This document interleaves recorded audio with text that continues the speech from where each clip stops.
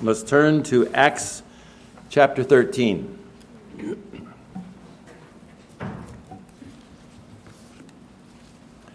We will read verses 13 through 33.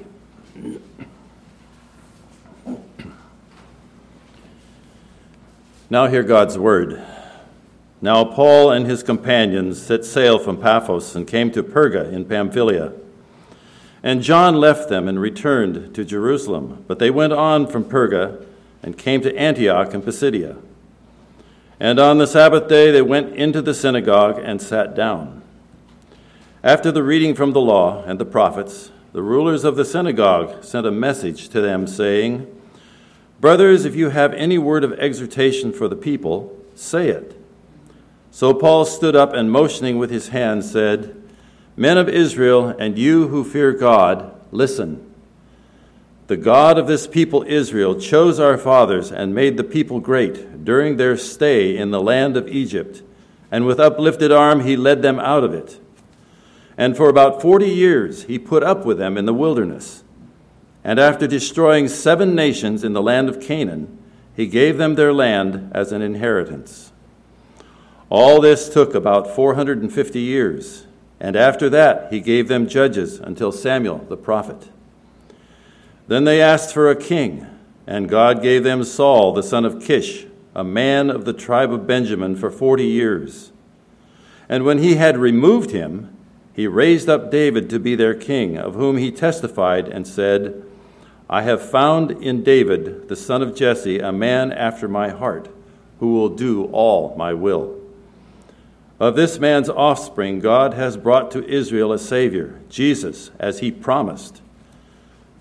Before his coming, John had proclaimed a baptism of repentance to all the people of Israel.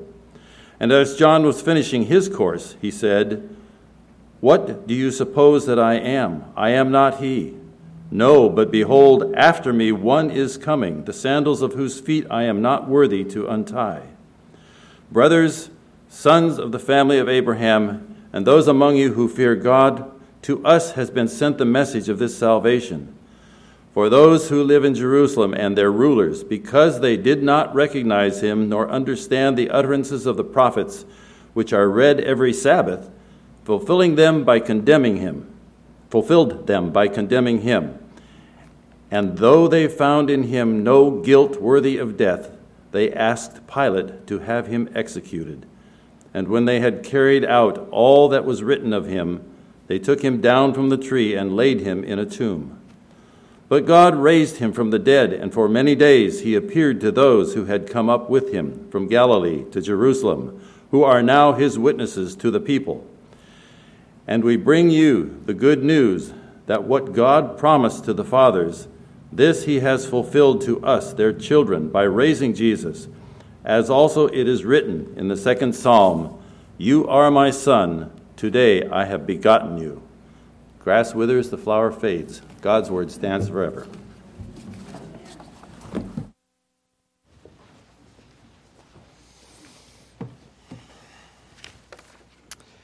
Pray with me together today as we come to consider God's word.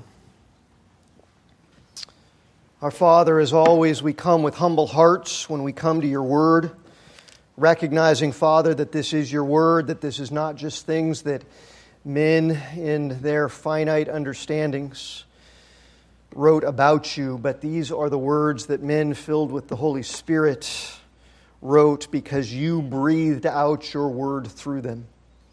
And so we recognize that this is your word, that it is inerrant, that it is infallible, Father, that it is full of power, that it is full of life.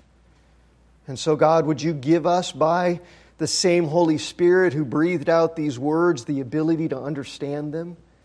And Father, more importantly than just understanding them, to be able to believe them and to trust them and to lean on them and to be transformed by them. Father, your word is awesome. And what it reveals about you and your Son is awesome. And so we are here this morning with open hearts, Father, to be filled with the living and active word. And we pray that the words from my mouth and that the meditations of our hearts would be pleasing in your sight. And we pray it in the great name of Jesus Christ. Amen.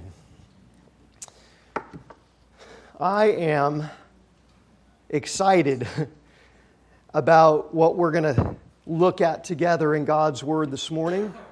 And at the same time that it's exciting to me, because as I was studying and reading and focusing on what I felt like God wanted us to focus on, I got really excited about it Saturday and Sunday, or Friday and Saturday rather.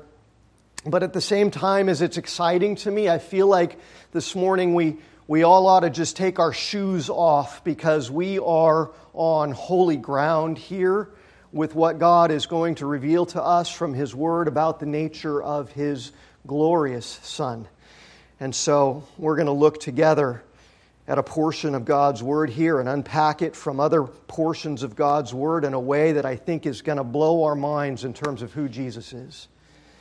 In our passage this morning in Acts chapter 13, as we come back to our study of the book of Acts together, what we have here in verses 33, really through the end of the chapter, is the first recorded sermon that was preached by the Apostle Paul. Not the first sermon that Paul actually preached, to be sure.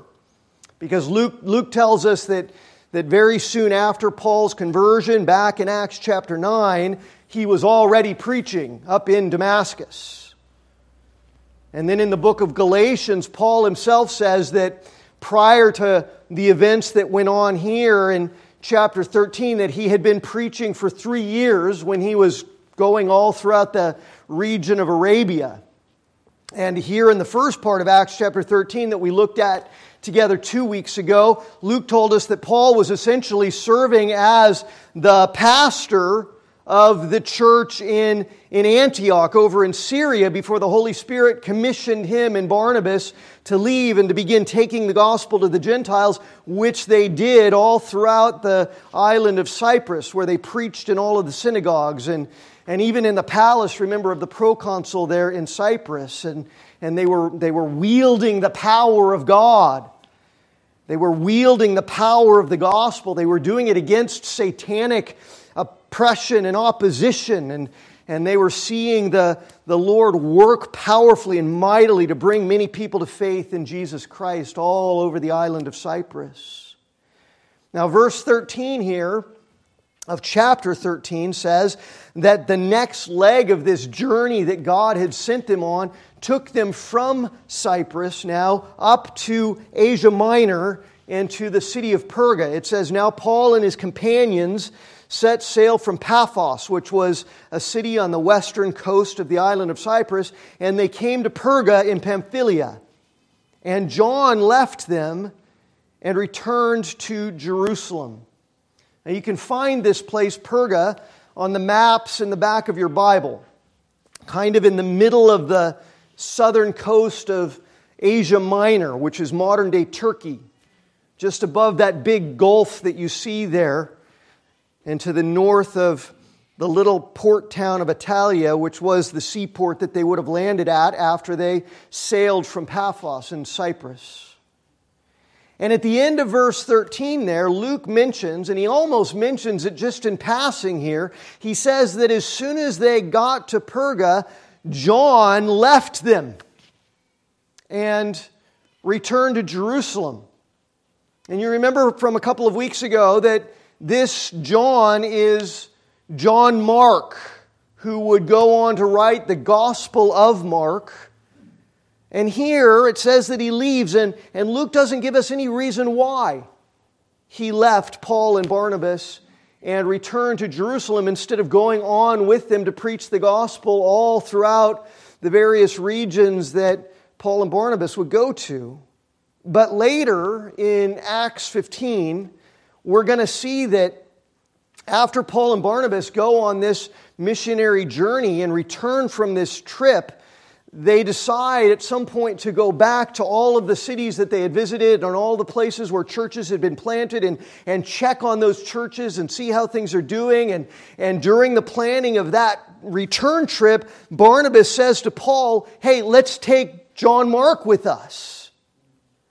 But in Acts 15 it says that Paul thought that it was best not to take with them the one who had withdrawn from them and had not gone with them to do the work. And the word withdrawn there in Acts 15 and verse 38 is a word that's often used in the sense of desertion. Whatever happened here between John Mark and Paul and Barnabas, Paul took it as a desertion and didn't feel comfortable working with John Mark for a while after that. Whatever happened, it did not sit well with Paul at all. And we're going to have to get back to that when we come to chapter 15 in a few weeks. But here, just by way of backdrop, in verse 14, Luke seems to indicate that after John Mark left, Paul and Barnabas didn't spend a whole lot of time in the city of Perga. They waited to preach there until the return journey, where Luke's going to tell us in chapter 14 and verse 25 that they did spend a little bit of time in Perga preaching. But at this point, they moved quickly on from Perga. They didn't stop there. And they made their way to another city named Antioch. This is not the same Antioch that they had left back in Syria, where that big church had started to grow and thrive over to the east. This Antioch is a different Antioch, a different city with the same name in the region of Asia Minor that's known as Pisidia, which is up to the north of the region of Pamphylia, where they had landed their boat, and it's just to the west of the region of Galatia. And this city is known as Antioch in Pisidia, or Pisidian Antioch. Now we don't really know, again, why Paul and Barnabas bypassed Perga so quickly. Some scholars think that it was for health reasons. Paul actually says in the book of Galatians, and he wrote the book of Galatians not too long after what happens here in Acts chapter 13. And he says in Galatians that he had been very, very ill for a time.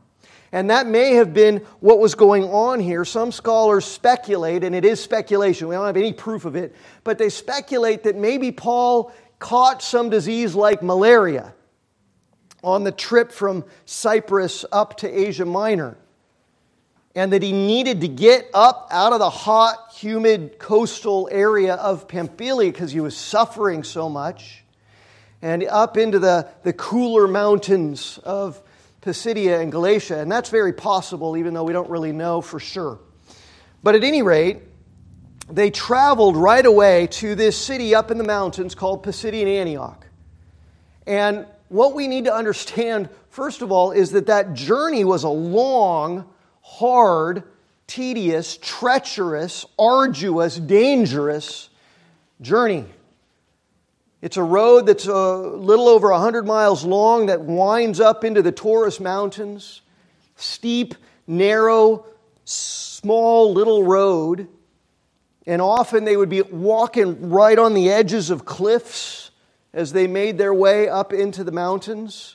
They would have had to cross two rivers, which very often flooded unexpectedly as runoff from the rainfall up in the mountains would come rushing down. And so that would have been treacherous for them. And the road to Pisidian Antioch was not a controlled road by the Romans. It wasn't patrolled. It wasn't protected by Roman soldiers like many of the main highways would have been. And so it was sort of a notorious road where thieves and robbers would sort of hide out in the cracks and the rocks and then ambush travelers as they made their way along this road and beat them and take all of their possessions and their money.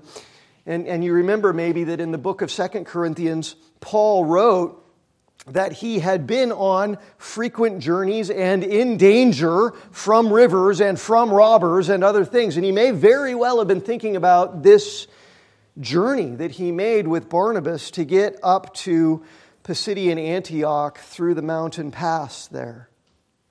And when he and Barnabas finally got there, when they did make it over that treacherous mountain road by the grace of God, they followed their typical strategy that we saw last time as they went all throughout Cyprus. On the Sabbath day, they would go straight to the synagogue, where the Jewish people of the city that they were in would gather together for worship. And they would go there and seek an opportunity to be able to preach the gospel of Jesus Christ to the Jews who were gathered in the synagogue, because Jesus is the fulfillment of every scripture that they were reading and teaching, and that God had made promises through.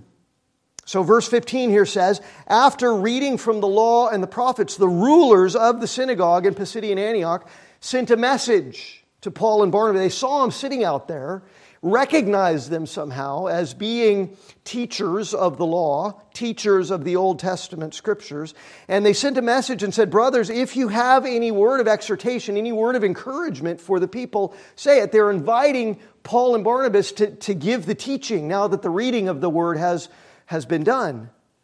And that was a customary thing to do in synagogues. If a Jewish rabbi, if a Jewish teacher was visiting the synagogue in that city from another area, they would invite him to preach. They would invite him to deliver a teaching on the Old Testament Word of God after it was read. And we know that Paul had been a rabbi, right? Before he had been converted to faith in Jesus Christ, he was a student of Gamaliel, who was a very, very famous and well-regarded rabbi. So when Paul came to a synagogue to worship on the Sabbath, he probably came dressed in the unique kind of clothing that the rabbi would wear, as distinct from what the common Jewish people would wear. And that's probably how the leaders of this synagogue recognized him, just based on his clothing, and that's why they invited him to teach. And so here, what we've got is not the first sermon Paul ever preached, but the first one that was recorded for us in the Word of God. And in this sermon, Paul focuses on two main characters and three main themes. And my intention earlier in the week was to cover all of it with you today. Who are the two main characters of this sermon, and what are the three main themes? And I got into the two main characters and completely ran out of room. And so we're going to have to cover most of it next week, because what we're going to talk about this week is who this sermon is truly all about. The two main characters that Paul preaches about here are God the Father and Jesus Christ, who Paul proclaims to be the only begotten Son of God. And we're going to talk about what that means. Look down, all the way down at verse 32. Now, Paul is going to spend all of these verses between verse 13 and 33. He's going to spend all of that time preaching about God the Father's relationship to Jesus Christ in order to come to this key, central, awesome point in verses 32 and 33. And what he's doing here in these verses is he's quoting from the Old Testament Scriptures in Psalm chapter 2 and verse 7 in order to proclaim to these Jewish people that Jesus is the fulfillment of all of the promises of God in Scripture to raise up a begotten Son who would be the everlasting King and Savior of the world. Look what he says. He says in verse 32, we bring you the gospel. We bring you the good news, right? That what God promised to the fathers, what He promised through all of the Old Testament Scriptures, this He has fulfilled to us, their children, by raising Jesus. Also, as it is written in the second Psalm, you are my Son. Today I have begotten you. And I will tell you this right now. Those few words, you are my Son, that God the Father says to Jesus, you are my Son, today I have begotten you, are filled with some of the most majestic, mysterious, glorious truth about the nature of our God that you could imagine. And that's why we're just going to spend all our time unpacking it today. That is the main point of Paul's sermon. It's that Jesus Christ is the fulfillment of all of the promises of God, and that Jesus Christ is the long-awaited, anticipated Son of God who was prophesied throughout all of the Old Testament scriptures. And for our time today, I'm going to focus first just on those two verses in verse 32 and 33, and on the Old Testament passages that Paul is quoting and alluding to, so that we can understand what the Jews who Paul was preaching to understood about the promised Old Testament person who is called the Son of God. What does that mean?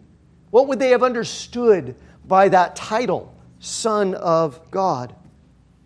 Next week, we're going to dive more fully into the text of the rest of this sermon that Paul preached and see how he proclaims that Jesus is the promised Son of God by showing us three main things. By showing us that in Jesus Christ, all of the sovereign purposes of God for all of human history come to a glorious culmination. All of history is all about Him and His glory.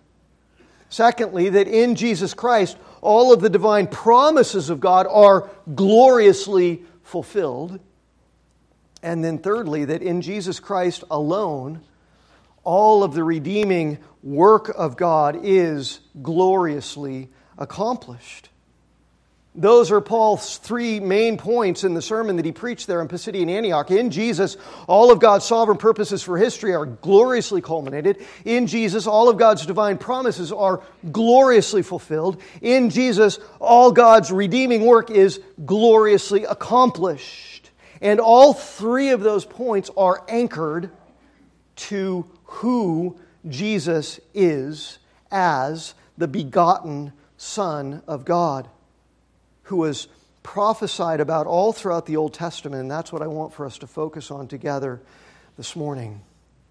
Now, for the Jewish people that would have been worshiping there in that synagogue in Pisidian Antioch, nothing was more important to their understanding of God, to their understanding of the nature of God, than the truth that there is only one true God, right? That's what they believe, and we believe that with them because we believe in the God who reveals Himself in the Old Testament.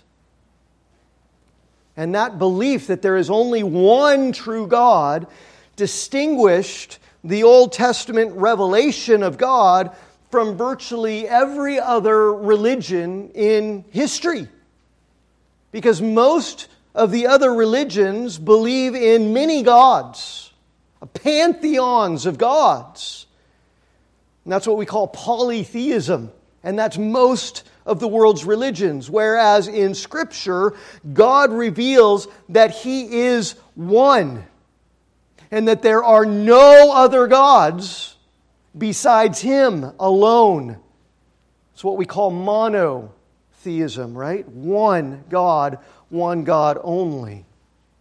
So for the Jews, and rightly so, the very definition of God is summed up in that all-important verse that they would quote over and over and over in Deuteronomy chapter 6 and verse 4, where God says about Himself, "Hear, O Israel, the Lord our God, the Lord is one." Right? There are no other gods. There is only one God, and His name is Yahweh in Hebrew. I am. And that name of God, that covenant name, is indicated in our English Bibles wherever in the Old Testament the word Lord is spelled with all capital letters. That's how in English we render that Old Testament name Yahweh that is unique to the one true God. And that's exactly how He's referred to there in Deuteronomy 6:4. Yahweh our God, Yahweh is one. That's the foundation, right, of the Jews' understanding of the nature of God. He's singular, He's unique, and there is no other. And this is where you need to put your thinking caps on. All throughout the Old Testament, the one true God reveals Himself always insisting that He is one, He also speaks of Himself often in a plural sense. Sometimes using the same name of God, Yahweh, in two distinct senses in the same verse, in the same passage. Like, for example, in Genesis chapter 19 and verse 24, which is speaking about God's judgment against the sinful cities of Sodom and Gomorrah, right? It says that Yahweh, the one God, rained sulfur and fire on Sodom and Gomorrah, which He sent down from Yahweh, who is in heaven. The Yahweh who walked among His people on earth sent down fire from Yahweh who is in heaven. Or Exodus chapter 12, where Yahweh sends a destroyer against the Egyptians, and the destroyer is also named Yahweh. Doesn't mean there's two gods. Or in Exodus chapter 33, where Yahweh tells Moses that because of the stubbornness of Israel, Yahweh's not going to go with them into the promised land. Instead, He's going to send a messenger with them, and He calls the messenger His presence. Interesting. And then in the book of Numbers, the messenger of His presence is named Yahweh. Yahweh says, I'm not going with you because you've been stubborn and obstinate. Instead, I'm going to send Yahweh. What? The one God who is named Yahweh in the Old Testament speaks of Himself in terms of distinct persons who are named Yahweh. Now, even many Jewish teachers during the Old Testament times, they recognized this, they understood this, and they spoke of two distinct Yahwehs. They knew there was only one God, and His name was Yahweh, but they knew somehow He was manifested in distinct persons who are named Yahweh. They didn't mean two distinct gods. They didn't mean two distinct beings who are both God. Because they always insisted rightly, correctly, with Deuteronomy 6 verse 4, that Yahweh their God is one. And at the same time they recognize that Yahweh their God sometimes clearly speaks of Himself in terms of more than one distinct person. And in addition to that, right there in Deuteronomy 6:4, where Yahweh says that He is the one God, the word for God that He uses to describe Himself, and that He uses all over the place, in fact, in the Old Testament, is actually a plural word. The word for God in the Old Testament is the Hebrew word El, or Eloah. And the plural form of the word Eloah is the word Elohim. The im at the end of that word is the suffix of that word is the standard masculine plural suffix.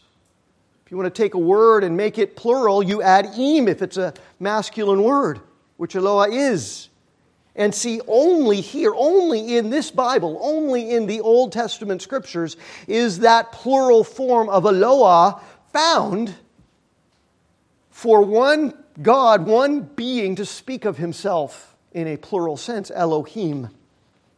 Interesting, right? So literally in Deuteronomy 6, verse 4, God says, "Hear, O Israel, Yahweh Elohim," plural, Yahweh is one, singular, one essence. And so, see, there is embedded into God's divine self-revelation of His own nature in the Old Testament Scriptures the truth that there is only one God and that He exists in more than one person. And if that blows your brain's circuitry, it's okay. Because if there wasn't mystery to the essence of God, it would just mean He's like us. And we could fully grasp Him, and then He would not be the glorious God who He is. The reason why trying to understand the triune nature of our God, that He is one essence and three persons, is difficult for us, is simply because our finite creature brains can't possibly fully comprehend the awesome reality of the divine nature of the Creator, who is our triune God. And it's also because He is utterly unique as the one true triune God. There's nothing and no one like Him. There's nothing to compare to Him. There is no analog. There is no analogy in this world that we can say, oh, that's what God's like. No, there is nothing that God is like. He is unique and He is glorious in His uniqueness. Nothing compares to Him in the essence of His divine triune nature. But what we do understand, because He's told us, is that in His Word He reveals Himself as one and as three. Because He didn't only reveal Himself in the Old Testament Scriptures, where He starts to allude to the fact that there is distinction in terms of personhood in His nature. He also breathed out the New Testament Scriptures where he reveals even more about His divine nature. And that while He is one in terms of His being, in terms of His essence, He is three in terms of those distinct persons who for all of eternity equally share that one divine essence, that one divine nature. And so we come to understand clearly from God's Word that the one true God is Father, Son, and Holy Spirit. Ever three, ever one. They are all distinct persons. They're not parts of the one being of God, such that you could divide Him up. He's indivisible. They're not pieces that can be divided from the one essence of God. And they're not different roles that the one God plays. That's an analogy that some people falsely try to use. It's like me. I'm a husband, oftentimes to my wife, Wendy, and I'm a father, in that sense, to my sons, Justin and Travis and Spencer, and I'm also a son to my parents. And they say, that must be what... No, because I am one person who plays those three roles. But the persons of Father and Son and Holy Spirit are distinct from one another, even though they are all equally the one essence of God. Not three equal gods, one God who is eternally and unchangeably three persons. God the Father, God the Son, God the Holy Spirit, ever three and ever one. And now, I'm going to add to it. We're going to blow our minds a little more here this morning. In the Old Testament Scriptures, the one triune God speaks and promises to send the Son as an eternal Savior and King who will deliver His people and save them from their sins and establish an everlasting kingdom where we will dwell with Him forever. And see, that had been the great hope of the Jewish people all throughout their history. And in Acts 13, Paul is proclaiming to them that all of their deepest hopes have been realized in the person of Jesus Christ, who is the promised, begotten Son of God.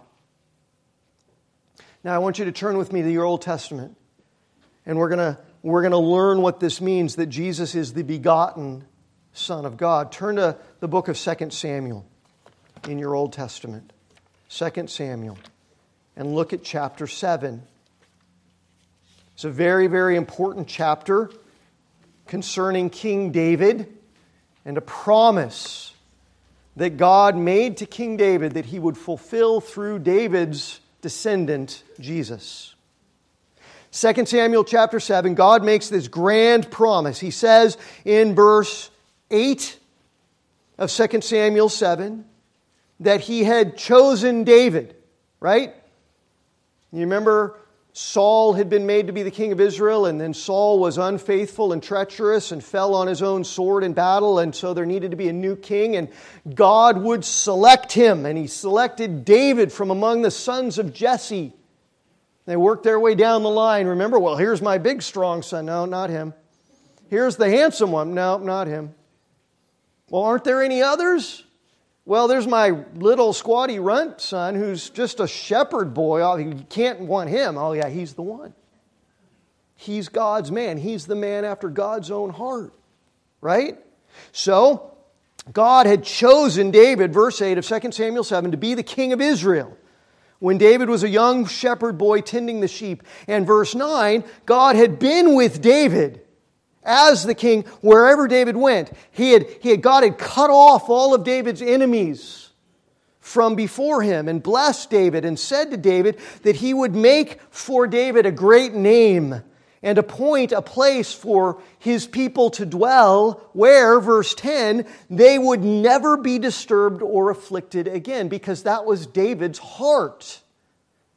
He was a man after God's heart, and God's heart cared for His people, and David didn't care for his own esteem, he cared for the people. And God said, I'm going to give them a place to dwell where they'll never be disturbed or afflicted again. And that's what David wanted and longed for, the great blessing and protection of the people. And then God said in verse 11, I will give you rest from all of your enemies. And then God said to David in verse 12 there of 2 Samuel 7, when your days are fulfilled, David, and you lie down with your fathers. What does he mean? Yeah, when you die, David. Because see, that David was mortal, right? David was a human mortal being like you and I. He didn't live forever, but God said to him, when you die, don't worry, because the people that you care about more than yourself are going to continue to be blessed. The promise of the kingdom of peace for them won't be over when you die, David. Because I am going to raise up from your offspring after you one who will come from your body, and I will establish His kingdom. Notice the singular pronoun His there. God has in mind a specific descendant of David who is going to establish this kingdom of peace that God is promising. And speaking about that specific descendant of David, God says, He shall build a house for my name, and I will establish the throne of His kingdom forever. And when God says forever, God means He's not speaking just in hyperbole of a long time. He means forever. So this one specific descendant of David who will rule over the kingdom of God is going to rule over it forever. He's going to rule over it for eternity. Which means, see, it can't be David himself because David's going to die. And whoever this descendant is, he can't be like David. Can't be mortal. Can't be subject to death. The descendant would have to be immortal and never die so that he could rule forever. And then God says about that coming immortal descendant of David, this is verse 14 now of 2 Samuel 7, I will be to him a father, and he shall be to me a son. Now, of course, we know who it is, right? Because we've got the benefit of all of the completed scriptures, including the New Testament canon, and 2,000 years of people studying them and reading them and understanding. We know who the promised immortal descendant of David is, right? God tells us, God reveals to us in no uncertain terms that it's Jesus who's the promised descendant of David. It's proven in the genealogy of Jesus in the Gospel of Matthew. In fact, the term Son of David is one of Matthew's favorite titles for Jesus. He uses it 16 times throughout the Gospel of Matthew. It's used also to speak of Jesus in Mark and Luke's Gospel as well. And in the book of Hebrews, in chapter 1 and verse 5, the author of Hebrews explicitly says that Jesus is the fulfillment of this promise that God made to David in 2 Samuel chapter 7 here. The author of Hebrews is talking about the absolute supremacy of Jesus. He's greater than anything, even the angels. He's supreme over the angels even. And here's how he proves it. He says, "For to which of the angels did God ever say," what he said here in 2 Samuel 7, "I will be to him a father, and he shall be to me a son." He says Jesus is the fulfillment of that promise. It's a direct quote from 2 Samuel 7 and verse 14. Jesus is the promised descendant of David. Jesus is the Son of David. And, most importantly, Jesus is the one who God Himself, who Yahweh Himself calls His Son. The Son of David is the Son of God. See? And that brings us to the other all-important Scripture where God speaks of His Son, which is the Scripture that Paul quotes over in Acts 13 and verse 33 from Psalm chapter 2 and verse 7. Turn there. Psalm chapter 2 and verse 7. Now you're familiar probably with Psalm 2. We read it quite often here in this church. The psalm itself doesn't list its author as some of the other psalms do, but we know its author because if you remember back to Acts chapter 4 and verse 25, remember Peter and John had been arrested in Jerusalem, and then providentially they had been let go, right? The rulers of the earth had raged against the apostles, but providentially they weren't allowed to be killed and they were set free. And so when they were set free, they went back to all of the other disciples in Jerusalem and told them about what had happened. And the other disciples started praising God in light of Psalm 2, which is all about the rulers of the earth raging against God and His anointed, but God triumphing over them. And so they said, this is just a manifestation of that, right? And in that they said, Sovereign Lord, who made the heaven and the earth and the sea and everything in them, who through the mouth of our father David, your servant, said by the Holy Spirit. And then they quote Psalm 2. So they attribute in Acts 4 the words of Psalm 2 to the authorship of David. And so we know David did write Psalm 2 because Acts 4:25 says so. The disciples quote directly from it. And they acknowledge that God has sovereignly thwarted the rulers of the earth that raged against Him by providentially letting Peter and John go unscathed. And this psalm, Psalm 2, that's what it's all about. It's all about the sovereign, holy God's victory over the wicked kings and rulers of this world who rage against Him and stand against the rule and the authority of God and His anointed, two distinct persons. As the rulers of the earth say, let us burst their bonds apart and cast away their courts for us. We will not be bound by their will or their authority or their law. And David says that when the rulers of the earth do that and act that way and rebel against God, God, who sits in heaven on His sovereign throne, laughs and holds them in derision because He's not threatened by them, He's not intimidated by them one little bit because He's God. He's the one, true, eternal, all-powerful, holy God.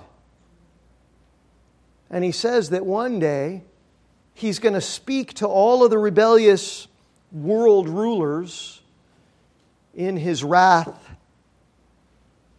And He says that in opposition to their puny rule, their laughable reign on the earth, God has set His king over all of them on Zion, His holy hill. And in some way that refers to David, right? Because David is the king that God has installed right there on Mount Zion in Jerusalem. But in some sense, David himself knew, and so did the Jewish people, that ultimately Psalm 2 is talking about somebody greater than David, because in this psalm, eternity is at stake.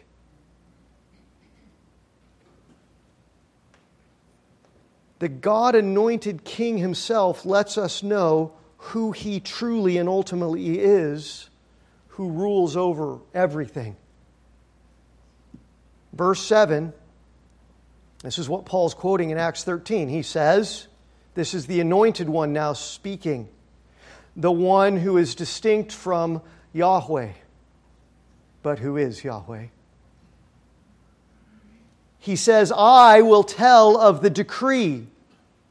And he means the eternal decree of the eternal God, a divine decree, a sovereign mandate made by God that was made in eternity past, before anything had been created, before there was time, when all there was the eternal triune God.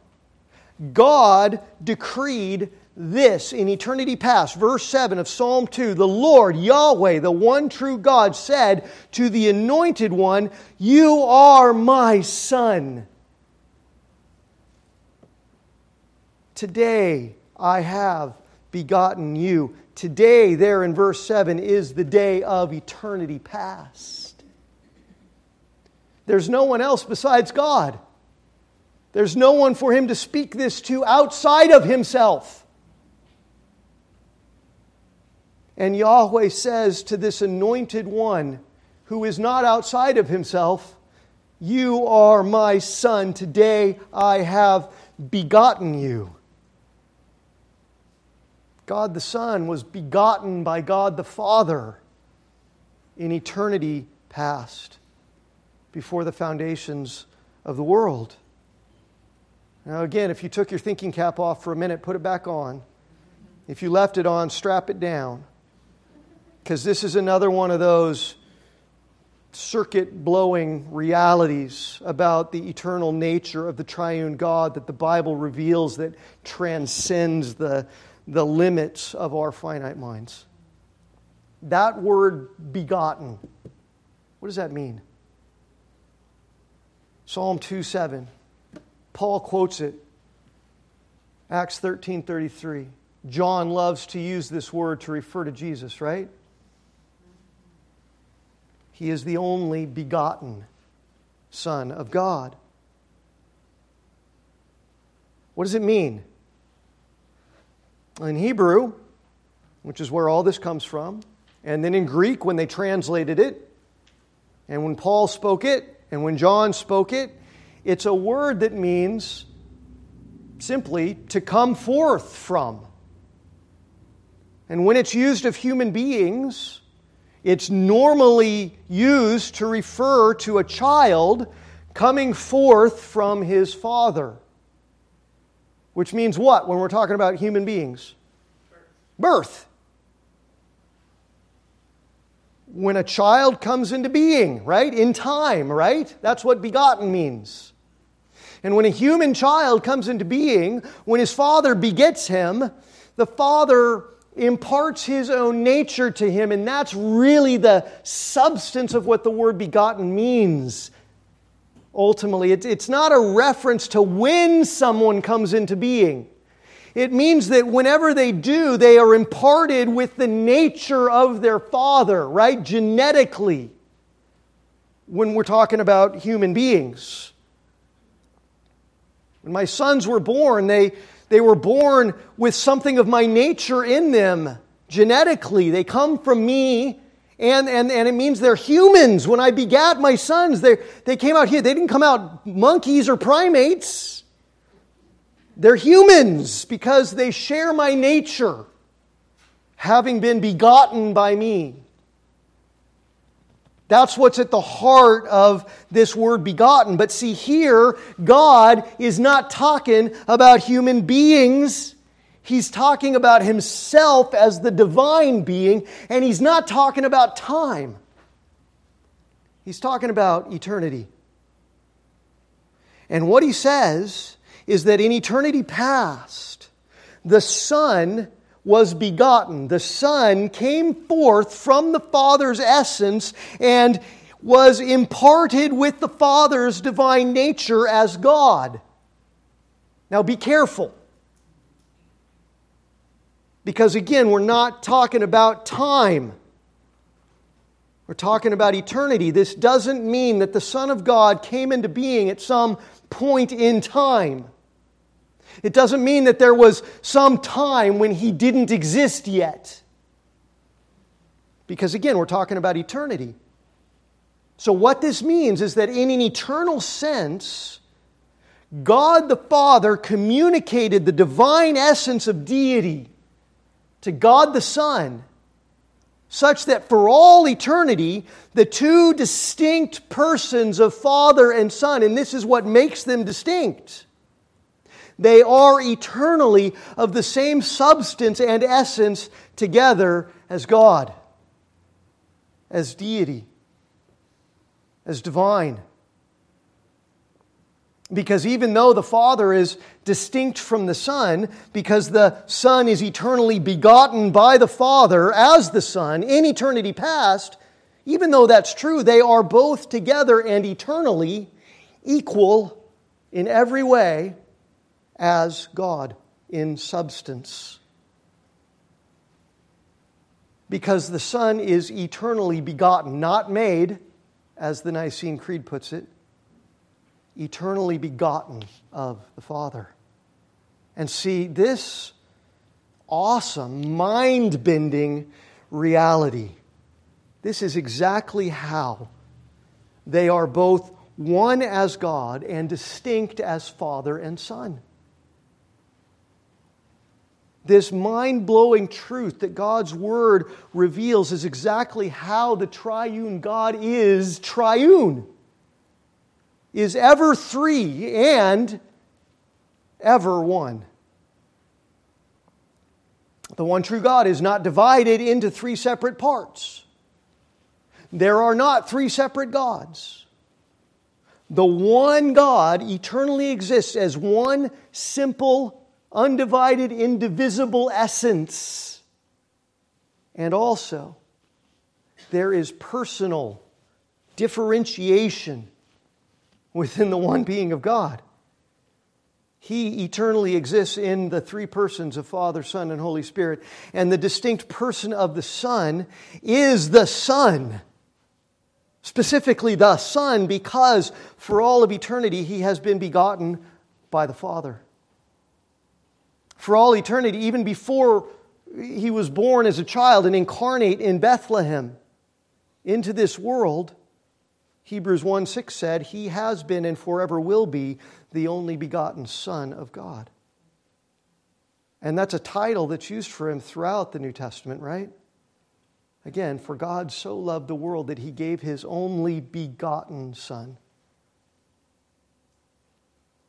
And that eternal sonship, see, is so important to understanding who He is. As God, and as the second person of the triune essence. He is the Son,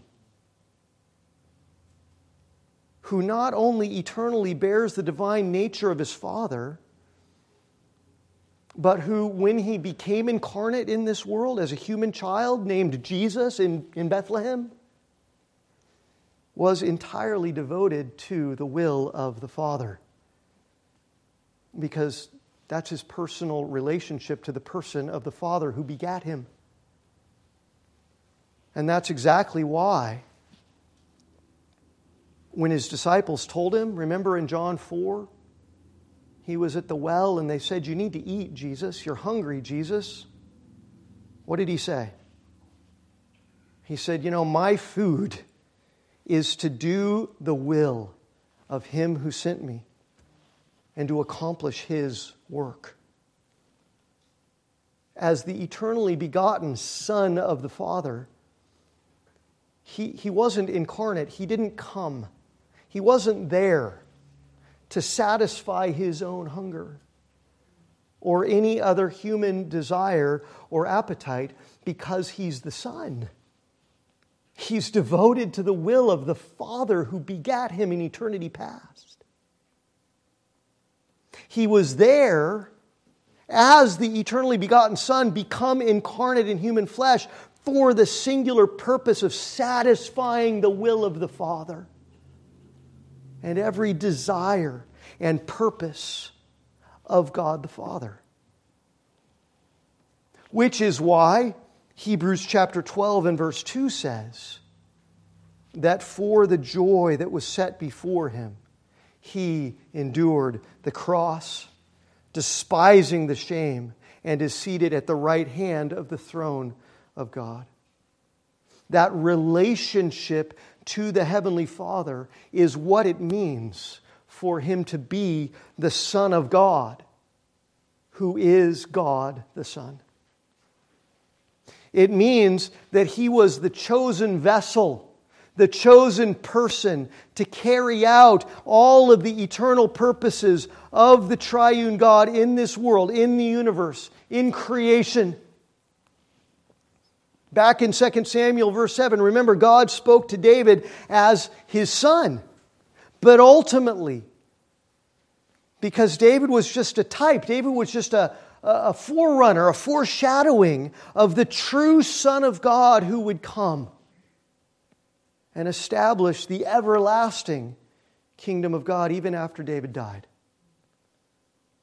In Psalm chapter 2, same thing. The Jewish people in the Old Testament understood that in some sense, this psalm that was written by David was about David in some prototypical kind of sense. God had established David as the king there on Mount Zion, but they knew ultimately that this psalm is about more than David. It's about the one who was to come from David. It's about the Messiah. It's about the immortal and eternal king who would rule over all of creation with a rod of iron. And when Jesus was born, listen to this. Listen to what Nathanael said to Jesus in John chapter 1 and verse 49. You remember that episode? Where Jesus knew who Nathanael was before the two of them had ever met? And when Nathanael asked how that was possible, "You've never seen me, I've never seen you, how do you know who I am?" Jesus said, "Well, before Philip called you to come down here and meet me, when you were sitting under the fig tree, Nathanael, I saw you." Miraculous, right? Nathanael knew it. Supernatural, right? Nathanael understood that, and he said to Jesus, "Rabbi, truly you are the Son of God." The one true Son who the Scriptures had spoken of.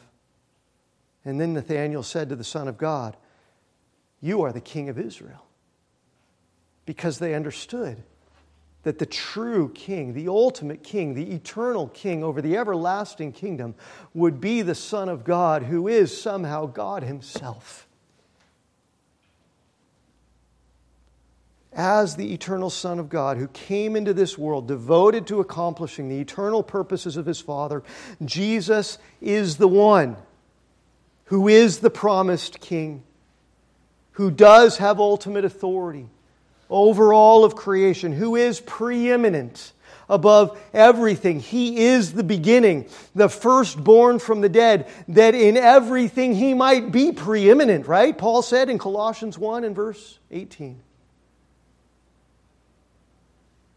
His eternally begotten sonship defines the relationship of God the Son to God the Father, defines His role as the Messiah who came into this world as the sovereign King, as the Savior of His people, and also defines His nature as the eternal God who He is.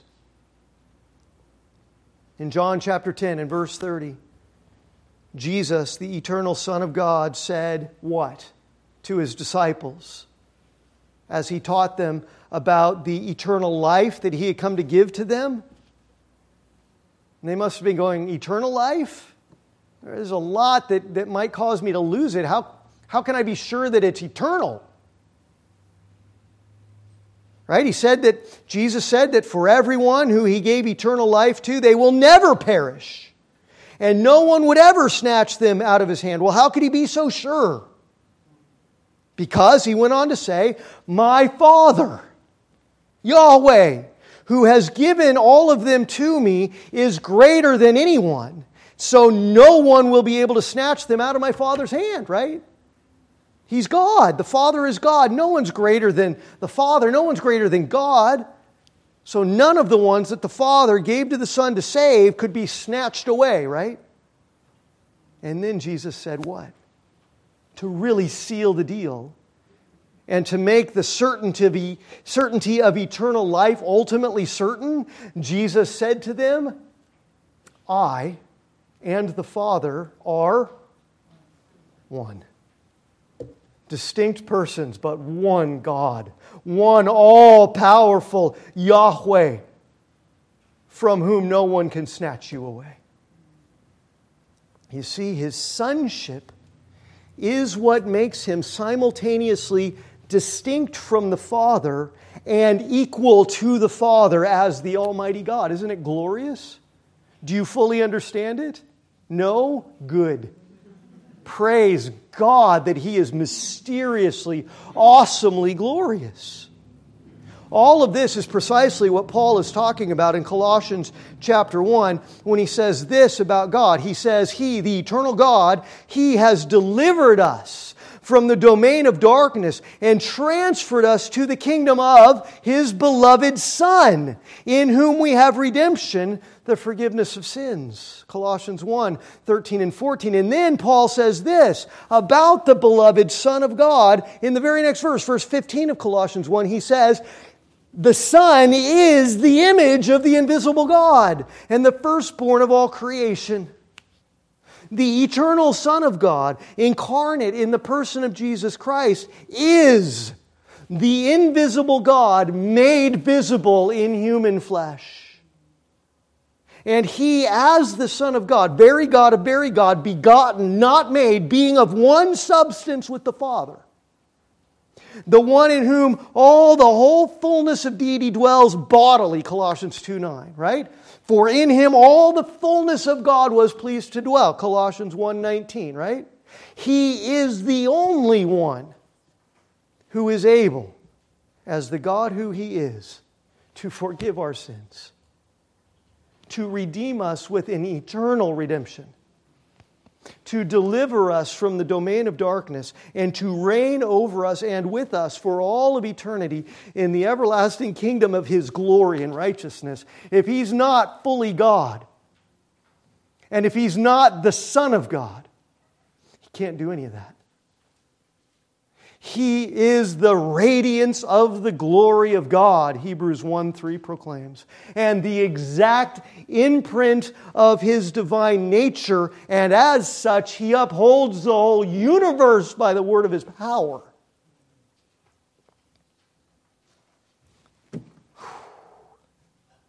When Nathanael saw the divine power of God on display in Jesus, he said to Jesus, "You are the Son of God. You are the King of Israel." When Jesus exercised divine authority over the wind and the waves and the storm on the Sea of Galilee in Matthew 14, what did the disciples know that He was and proclaim Him to be? Truly, you are the Son of God. Because they knew that the true Son of God, long prophesied and promised in the Old Testament, is truly God the Son. And this is who Paul proclaimed Jesus to be to those Jewish people who were gathered together to worship God, Yahweh, in the city of Pisidian Antioch there in Acts 13 and in the synagogue. He's not just some man that God sent.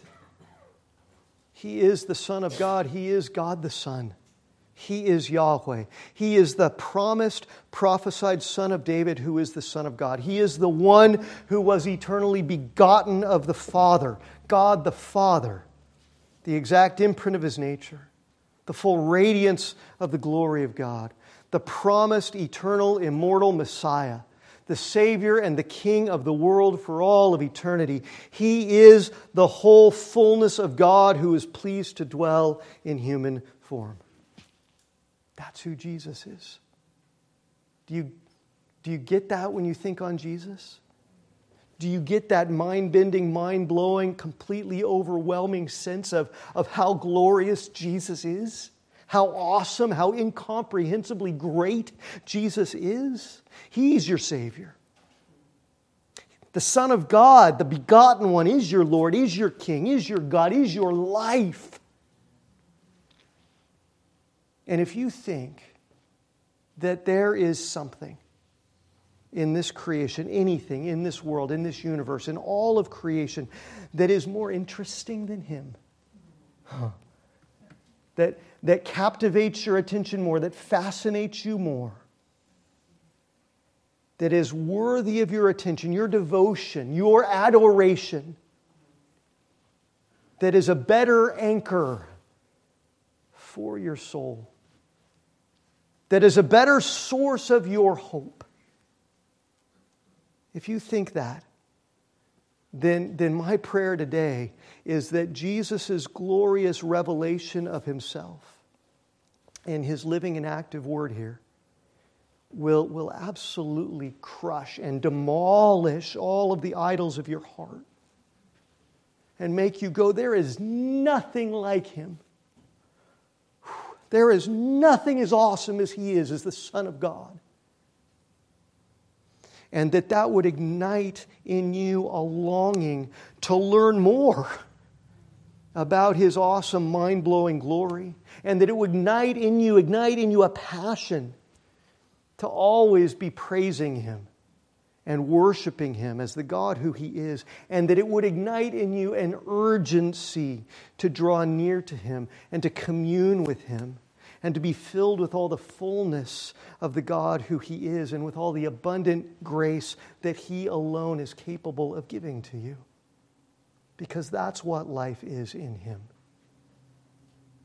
And so as we close here, and as we come now to sing praises to His name, and to draw near to Him at this table and to receive His grace, let me close with this, and let the prayer of the Apostle Paul in these words in Ephesians 3 that I'm going to read, let that be realized in you today and in His church today. Paul says, having himself meditated for long years now, by the time he writes these words, on the great, awesome, incomprehensible glory of Jesus Christ, he says, for this reason, Ephesians 3:14, for this reason I bow my knees before the Father, from whom every family in heaven and on earth is named, that according to the riches of His glory, He may grant you to be strengthened with power through His Spirit in your inner being, so that Christ, the only begotten Son, may dwell in your hearts through faith, in order that you, being rooted and grounded in His love, may have strength to comprehend with all the saints what is the breadth and the length and the height and the depth, and to know the love of Christ that surpasses all knowledge. Amen? And that you may be filled with all the fullness of God in Him. Can you say amen to that prayer? So pray with me, and then we'll sing praises to the glorious Son of God, who is eternally God the Son. Our God and our Father, truly You are beyond comprehension. You reveal Yourself to us, and we understand, Father, in our limited capacity to understand, we understand what You have revealed, and yet we know that our knowledge of You is not Your knowledge of Yourself. That Your thoughts are higher than our thoughts, that Your ways are higher than our ways, and that in that sense, truly, You are ineffable, incomprehensible, and awesome. As the great God who is one and who is three in person, Father and Son and Holy Spirit. And Father, we give you praise that you have begotten your Son before all time, before all worlds, before all ages, that He is God of God, light of light, very God of very God, begotten, not made, one substance with the Father. And that He came as the God who He